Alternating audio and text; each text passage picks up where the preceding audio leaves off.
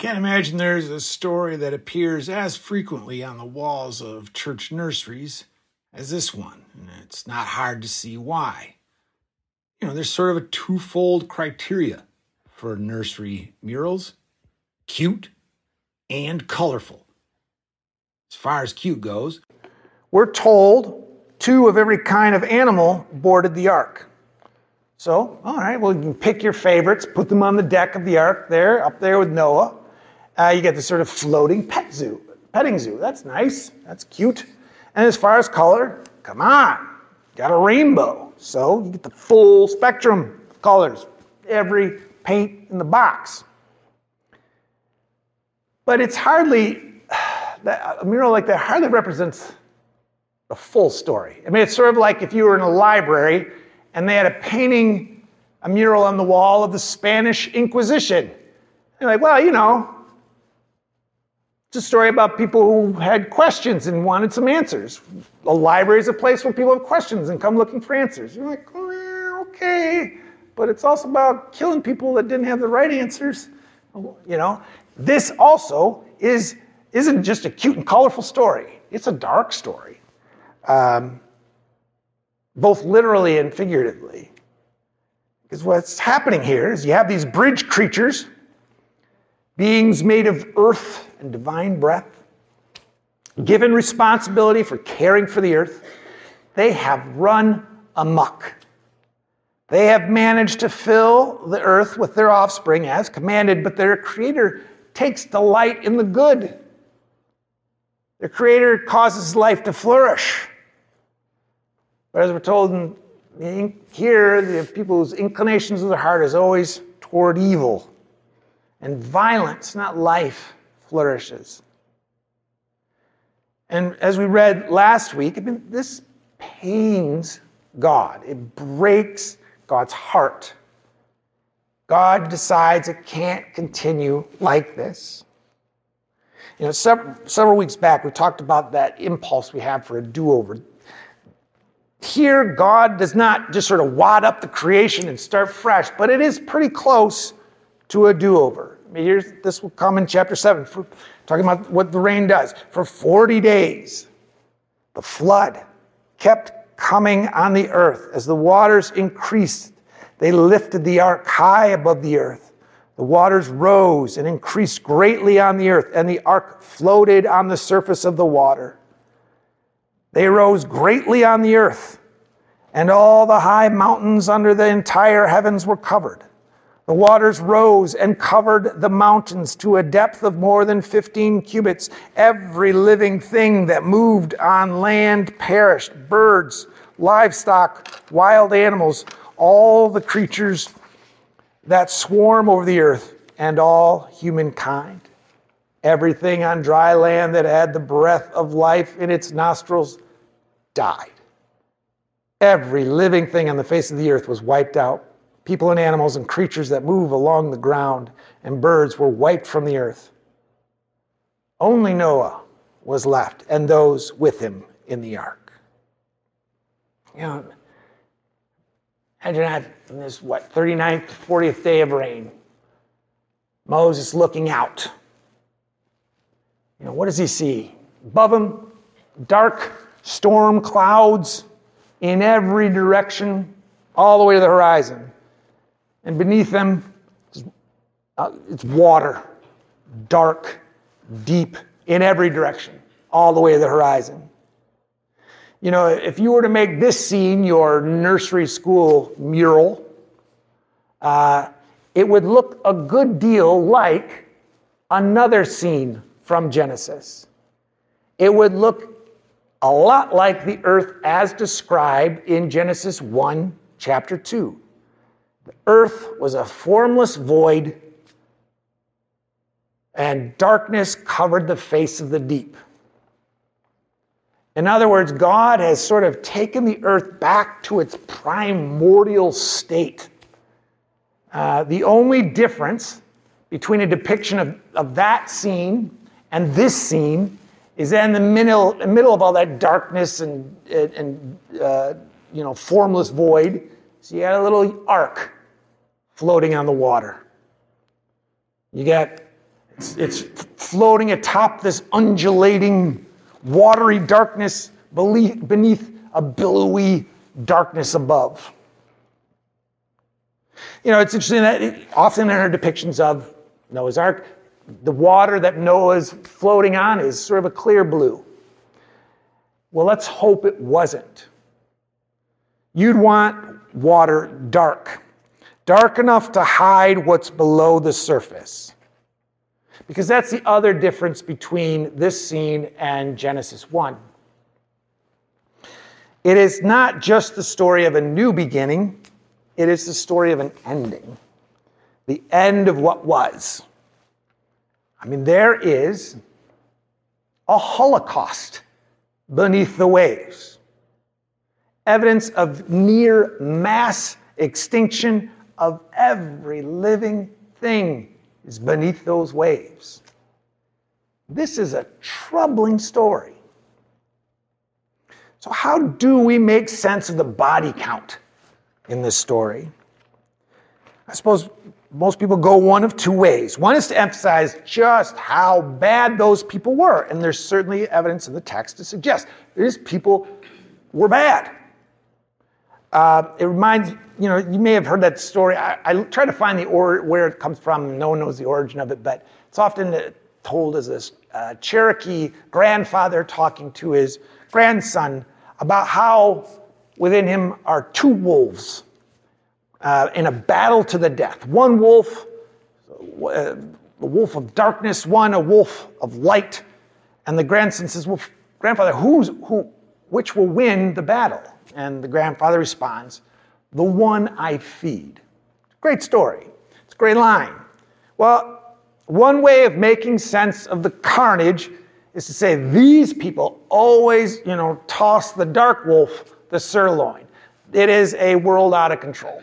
And so in a sense, it's an emphasis, they are very different from us. Now, I don't find that answer particularly comforting. I mean, first of all, if you think about it, that world sounds like a pretty toxic environment.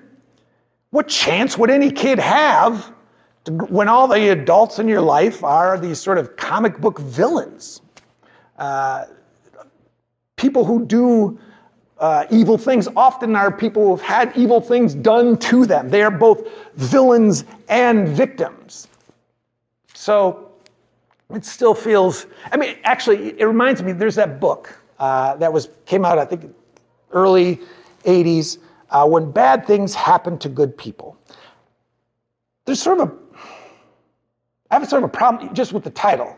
That the book was written by a rabbi in response to his son being diagnosed with this horrible, rare genetic disorder that cut his son's life short. And that is, of course, that is tragic. But it's always tragic, regardless of who that happens to. Is there ever a case when you say, well, that bad thing, that happened to a bad person, so they deserve it? Is there ever a time, that sort of setting apart bad things, there are bad people that deserve bad things, is a deeply problematic way to think about it. So that leaves us with the alternative. Well, it's not that these people were so different from us. They, in fact, were in some ways like us. They may have been bad, but they are not altogether different from us.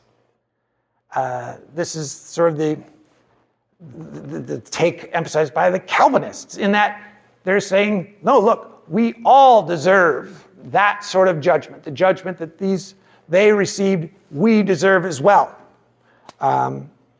We all fall short of God's standards. And salvation is always a gift of God. It's always an act of grace. It's never deserved. It's always a gift. It's a good thing that happens even to bad people.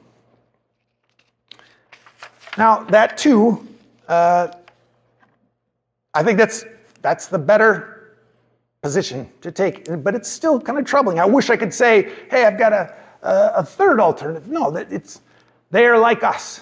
So when we see that body count, we're seeing people like us. Now, I would say, in a lot of ways, I am Calvinist, although most of the time when I hear that people identify as Calvinist, I'm always very nervous about what they're going to say. So in a sense, I'm more Calvinist in my theology than I am in my attitude, because a lot of times Calvinists are way too comfortable with God's judgment on people. John Piper, he's probably the most prominent Calvinist. He's had a huge influence on the American church, whether you've heard of him or not. He's probably had, probably know people who have certainly been influenced by him. One of the things I appreciate about him is his emphasis that everything is ultimately for God's glory. But he emphasizes even judgment is for God's glory, this sort of judgment. And he even tells a story about how when his kids were young, he used to go into their bedrooms while they were sleeping and pray for them. And he had this realization, it may not be that my children are among those that God has elected to save. Maybe the fact that they are to be recipients of God's eternal judgment. And he had the thought, and then he said, well, I had to come to the conclusion that too would be for God's glory. I have a hard time with that. And I don't know that, I think I'm not the only one that has a hard time with that. I think God has a hard time with that, because what we see in this text is not a God who is primarily offended and is, gleefully taking it, clearly not gleefully taking it out on humanity. He is a God who is heartbroken, who, in a sense, hates what God is doing. This isn't about God's glory, it's about God's grief.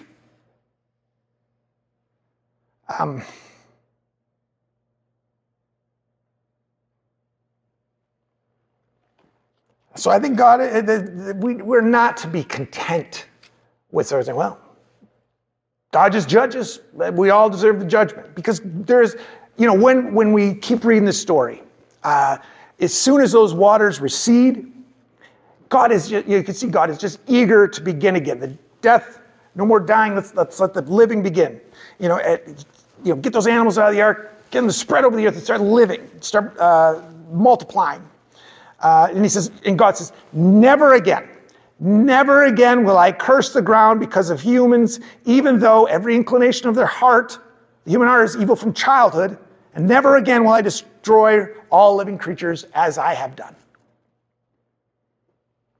And then what God does is he puts a sign in the clouds of this promise as a reminder of this promise. That is, of course, the rainbow.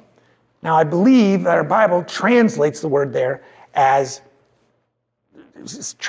puts rainbow in there. But the word is just bow. I have put my bow in the clouds. And that is important because this is a symbol. It's not God just saying, hey, here's a festive thing to celebrate this day. No, it's a bow in the clouds. The word used there is used, it's another 60, 70 times in the Old Testament. Every other time, it refers to the weapon of a bow, like a bow and arrow. And so what God is saying is, look, I'm putting away my weapon. And I'm not going to use it again. Even, if I find myself angered, if I find myself heartbroken and I just want to destroy everything again, I'll remember this covenant, this promise I've made. I'll see my bow hanging there and remind me, never again.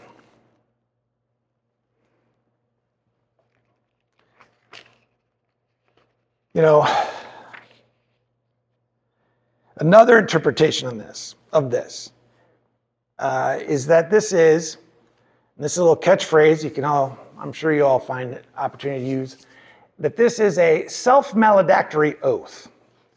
Now, you may not be familiar with the phrase, but you're familiar with the idea. As a kid, when you made a promise, what would you say? Cross my heart, hope to die, stick a needle in my eye. Remember, did you say that? Well, that is a self-maledictory oath. In other words, if I don't keep my promise, I'm going to stick needles in my eyes and die, right? Well, this, some argue, is another self-maledictory oath. Because, look, the bow is bowed. In other words, there's an arrow, and where is it going to point? It's upward. God is saying, look, if I break my promise, may I die. On my life. Never again. I will keep my promise to you and to the creation. So what happens in the story is it's sort of a retelling of the creation story. The waters separate from the dry land. Noah releases the dove from the ark, which returns with the olive branch in its mouth. There is vegetation again. And then the animals are released to fulfill the earth. But God is under no illusions about humanity. God is not putting his bow in the clouds saying, well, that fixed it. From now on, things are going to be good. God knows hearts are still going to be inclined to feed the dark wolf. God knows that the problems are going to continue. So if God is going to fix it, God is going to have to try do it by other means.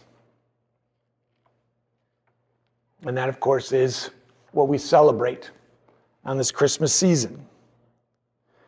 It's interesting that of the 4 Gospels, only 2 really tell the Christmas story. Matthew and Luke. John has sort of this poem about the Word becoming flesh. Mark skips it all together. He's right there in the beginning of the Gospel. You got John the Baptist all shouting in the wilderness. But one of the things that all 4 Gospels do include, and they get to it real quick, is Jesus' baptism. All 4 are in those that they get there real. Luke is the only one that gives us a story of who Jesus was between sort of his being a toddler and becoming an adult. Other than that, they all want to get, because it's like the baptism is going to really indicate just what's happening here, right? It's not just that Jesus is one of us. Jesus is going to share our fate. How does baptism tell us this? Well, because baptism, like that bow in the clouds, the water of baptism is a symbol. It's a symbol of cleansing, right? It's a bath. Baptism is a bath. But it is also a symbol of our death, of burial. Paul says, we have been buried with him in baptism. So given what baptism symbolizes, you can understand why John the Baptist, when Jesus shows up on the banks of the Jordan, he's like, I should be baptizing you. You don't need the cleansing. You've done nothing to deserve the judgment of death. What are you doing here? And Jesus says, no, we're going to do this because I need to fulfill all righteousness. In other words, Jesus isn't just like us. He is, in that he is a human being, but he's sharing our fate.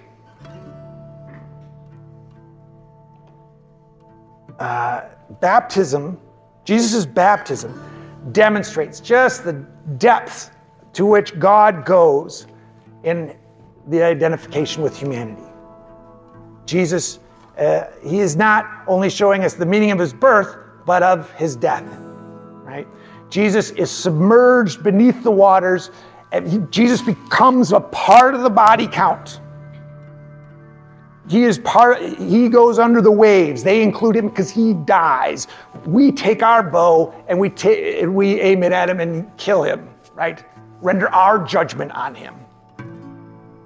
But of course, he identifies that deeply with us. He takes on our fate because he will conquer death.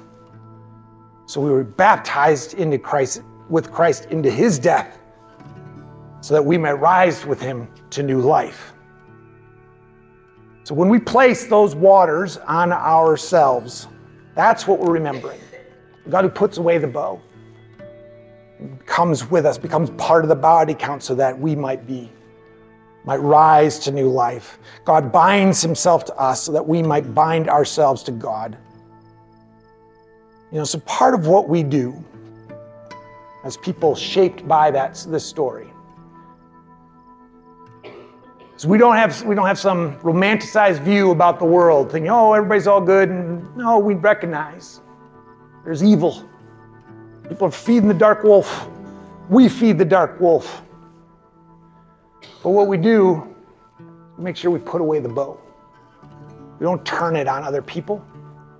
We don't turn it on ourselves. We forgive. We accept forgiveness. We extend this grace that we have received. And it is in doing that we see God's glory. In the name of the Father, and the Son, and the Holy Spirit, amen.